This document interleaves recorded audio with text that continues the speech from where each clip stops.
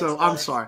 So listen, we got the crew here. Ron is my playing partner from years ago, but I think what I'll do is I'm going to change the scene a little bit. Nobody needs to see my ugly mug. So let me switch it up here a little bit. Let me put you guys here, and we'll put Ron. And I'm trying to switch up the scene so it looks half decent. There we go. Can you still hear me? Yes. Okay, yeah. So I got you guys, and we got 4 of you guys. They don't need to see me. So anyway, Ron is my playing partner from years and years ago. We started playing together, long time ago in the late 80s and 90s, playing baccarat and blackjack. So he's still a member of Beat the Casino, and he doesn't play too much anymore, but still likes to stay involved and whatnot. So I thought it'd be nice to have him chime in today and take a look at our broadcast and add anything he wants. But Kevin called me and said that you guys now are going over to the Red Rock to do some serious playing here. Well, we're going to have to see how serious it is. But and if we get really good, we're going to go to the Rampart afterwards. There you go. Well, listen, what a lot of folks want to hear or want to understand is now, we all play quite a bit. You guys are there. I'll be up in Vegas this weekend. But when you approach the game of baccarat, like Rail Rabbit and Jerry M and Ron and Kevin out there, okay, so you're going to walk into the casino here in a couple minutes, probably the Red Rock. What is the first thing that you're actually going to think about or look for?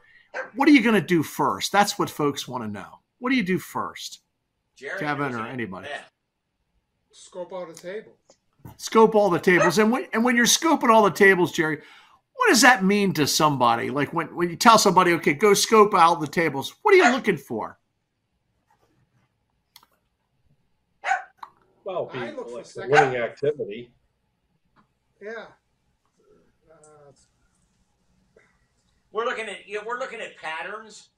We're looking at, it'd be great if we had the time to chart, time before last and OTBL. And, at our seminar, Keith, we talked about that. I told you, walk up to a table. And strong side. Okay. And figure out what's going on. Okay, figure out what's going on. You're trying to look at the game and ascertain, is there a bias or what strategy would beat this table right now? And am I seeing enough information to make a bet is what you're looking for, Now, I'm going to pick on Jerry a little bit. I saw you play, Jerry. You're more of a situational player rather than a whole game player. Am I correct? You're looking for a certain situation to come up, and then I saw you bet $60, $100. That's pretty much what you do then from watching you play. Okay. Yes, and I just try to make 2 or 3 bets. Okay. $50, $60, or $100. I'm perfectly happy making $200 if need be. Okay. $150. 3, 4 bets. Okay, yeah. And get out of there. Okay, yeah. And so you over how many games? How many games would you say would be your average for a day, Jerry? If you're playing, if you could say, how many games do you look at? 1. I usually play 1 session, and I do that 3 times a week. Okay. Usually. Okay. I've never seen him play more than 1, by the way. I know. I win it and go home. Win, lose, or draw, then I go home. Okay, so it's easier because I live 10 minutes from 50 casinos. I know. Well, you live right across from South Point there. Yeah. Yeah. Yeah, so, that's cool. Okay. To go to other casinos, it's a 10-minute drive, 10, 12 minutes. It's nothing. So, to me, if I win 2, 3 units, I have no problem just leaving, going home, and come back on another day. Okay.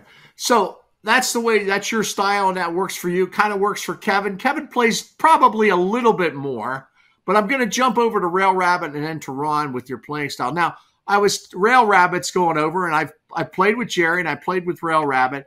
Rail Rabbit has a contrasting style, okay? He doesn't play a lot of big states, but plays a lot more hands. And And man, he's up at 7 in the morning analyzing games online before he even goes to the casino. Okay. So he's getting his game tuned in. He is tuned in to what is going on in his Baccarat world right away. Is that right, Rail Rabbit? Correct. Practice makes perfect. So I go through a couple of shoes online, and then I'll go out to a casino of my choice for the day. And I usually spend a good 3 or 4 hours a day in the mornings, and sometimes again in the afternoons playing smaller stakes. Yeah. Okay. And you're happy probably with about the same amount, anywhere between $200-$300, but it's a lot more units because you're making more bets, and that's your style. Is that? I think I pretty much got you summed up. That's correct. Yeah. If I can make $200, $250 a day most days, don't win every day, of course, but right. The whole secret is trying to, on my bad days, to quit early and call it a day. Yep. Okay. So you're more of a, when you look for a game, Jerry's looking for situational bets. You're more of a, well, you kind of go back and forth. You kind of do a lot of spot bet and a lot of situational bets, but then you seem to do things that are like kind of game oriented. Like this game is OTB4L, so I'm going to try a couple OTB4L bets. Am I correct in that? You're more situational. Correct. I'm always looking for something basically from the forum that I have learned, because everything I know about Baccarat is from BTC. Okay. And I try to apply, this is OT, this is TBL, this is strong side, this is whatever. I'm definitely looking for something in that section of the shoe that I can make a couple units on. Okay. I got you there. Okay. So now, Ron, I want to jump to you if we could, and we've played probably more together than anyone. And what I tell everybody at Beat the Casino is when they're looking at 2 in a rows and 3 in a rows and play what you see, that's what we were doing in Caesars in 1988 and 89, is looking at a Baccarat game and betting what we see. Is that correct, Ron? Can you validate that for me? Sure. Yeah. Sure. Okay. So I have to tell you a funny story if I could go over to Ron. We used to get all this information and then send it back. Well, we used to send it back to Ellis, and it was Ron and myself and Charlie playing, looking at 2 in a rows. And it's where opposite time before last originally came from, where there was a lack of 1 in a rows.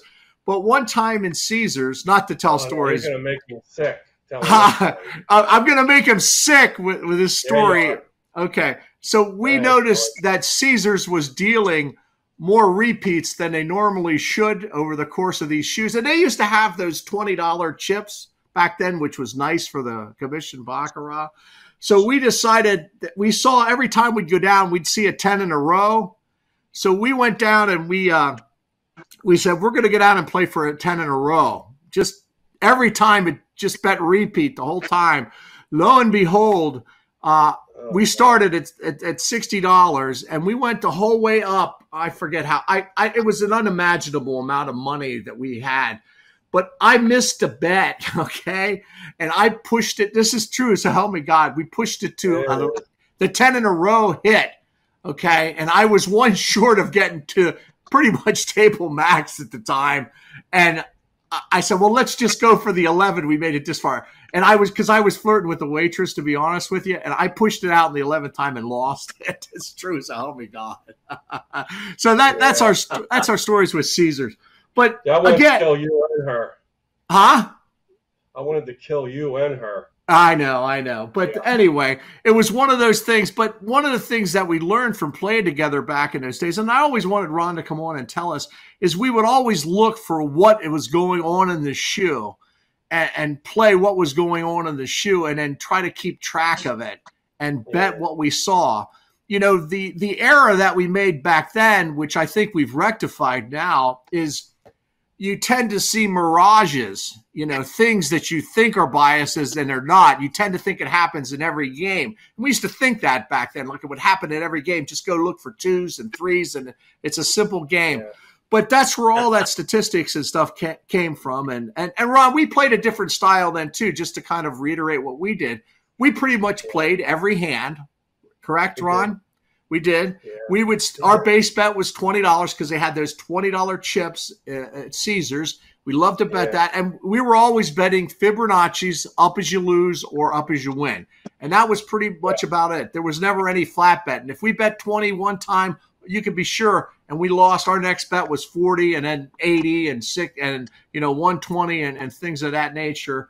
The only thing that we really did different that we don't do a lot of, we would always play group bank. We'd always pool our money and play together so that we had more to come at them. So we had a lot of fun. We learned a lot, but all these statistics that you read about at Beat the Casino all came from, I wanted to give Ron due credit. He's the one who tracked them originally. And of course, Charlie has passed away back then at Caesars at the $20. They called it. It was actually called Midi Baccarat back then, where they dealt it. I think they still call it that. But and then also too, we used to play the big Baccarat, which you could get $100 game at the really big table where there were three people playing Baccarat. So we had a great time. And Ron, thanks for stopping in. I wish you'd talk a little bit more in the forum and let people know, some of your insights from the early days. But thank you. And now, so that was in contrast of our wild days when we would learn to bet, Fibonacci's and all those sequences. And there was a couple grinds and some other players we used to emulate. But then Kevin kind of came to Beat the Casino back in 1923. No. I remember the first time he came. 24, by the way. 24. Okay. He came in from, and he came into our first seminar, and I'm pretty sure Ron was there too, in Granville, Pennsylvania. And, he was a player from Macau. We didn't know his background at the time. We just thought he was some, banana from out in Vegas, No. And he came in and he showed us, he was actually promoting regression to the mean then, as he called it, and things would always go back to zero type strategies. And then he evolved into the player that he became today, playing in Macau from flat betting, Kevin. You were a big advocate of that, and you still are. And then watching the statistics that we evolved into 5D, and of course now with 7D. So you're a disparity player, favoring Jerry a little bit, favoring Rail Rabbit and Ron a little bit, but kind of more conservative, look for just opportunities to bet. Am I correct on that, Kevin? Yeah, I mean, the whole thing is it's really simple. If you can't win flat betting, you're not going to win. I don't care. Yeah. Fibonacci, by the way. Fibber, man. Fibber. If you can't win flat betting, you're not going to be able to win. I don't care. You go up as you win, down as you lose, up as you lose, down as you. I don't care. Right. Get that to 50%. Yep. To me, you have to discipline yourself to be able to consistently win flat betting. Not every hand, not every shoe, not every session, whatever. But if over time you can't get up around 60% of all the sessions you play, whether they're 1 hand, 5 hands, 10 hands, 20 hands, whatever, a shoe, a day, or whatever, but you're not going to win with the progression because it's going to kill you sooner or later. That's right. And one of the things that I think where folks go wrong with flat betting is that, to your point, you're not going to win every day. And, when someone says to me, it's a 50-50 game, well, that's the hardest game to beat. Okay. You wouldn't play a 60-40 game where the casino wins 40, you win 40% of the time, but you would play close to a 50% game. And that's what the game is. And most times you're going to win a little bit, lose a little bit, win a little bit, lose a little bit. And when people flat bet, their expectation is to win too many bets. And Kevin, you promote getting a little bit bigger unit size so that it's significant. It's a little bit more significant. I know Jerry plays for $60. That's a good significant size. Some people want to argue that point. You're not a better Baccarat player because you bet $1,000 a hand and lose. It's stupid to do that. People who go ahead, Jerry. I'm sorry, please. When I started playing 2 years ago, I was a $10 better. Yeah. But I kept statistics on myself, and I always tried to win 5 units. Right. And as my hit rate was going up, I just looked at the math. I have to win 5 times to win $50. Right. After about 6 months, I said, well, if I bet $25, if I win 2 hands, I got the same $50. Right. If I win 3, I get 75. I did that for months. Yeah. When my hit rate is staying the same or going up, and my statistics prove that I'm winning, you just up your unit size. So even though now I bet $50, $60, I never started betting 50, 60 when I first started playing. It's ridiculous. You have to get more table time, more experience. Right. So, right.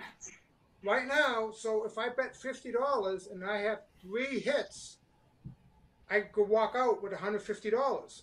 If Yeah. you're playing $10 a hand, you have to win 15 times. That's win right. $150.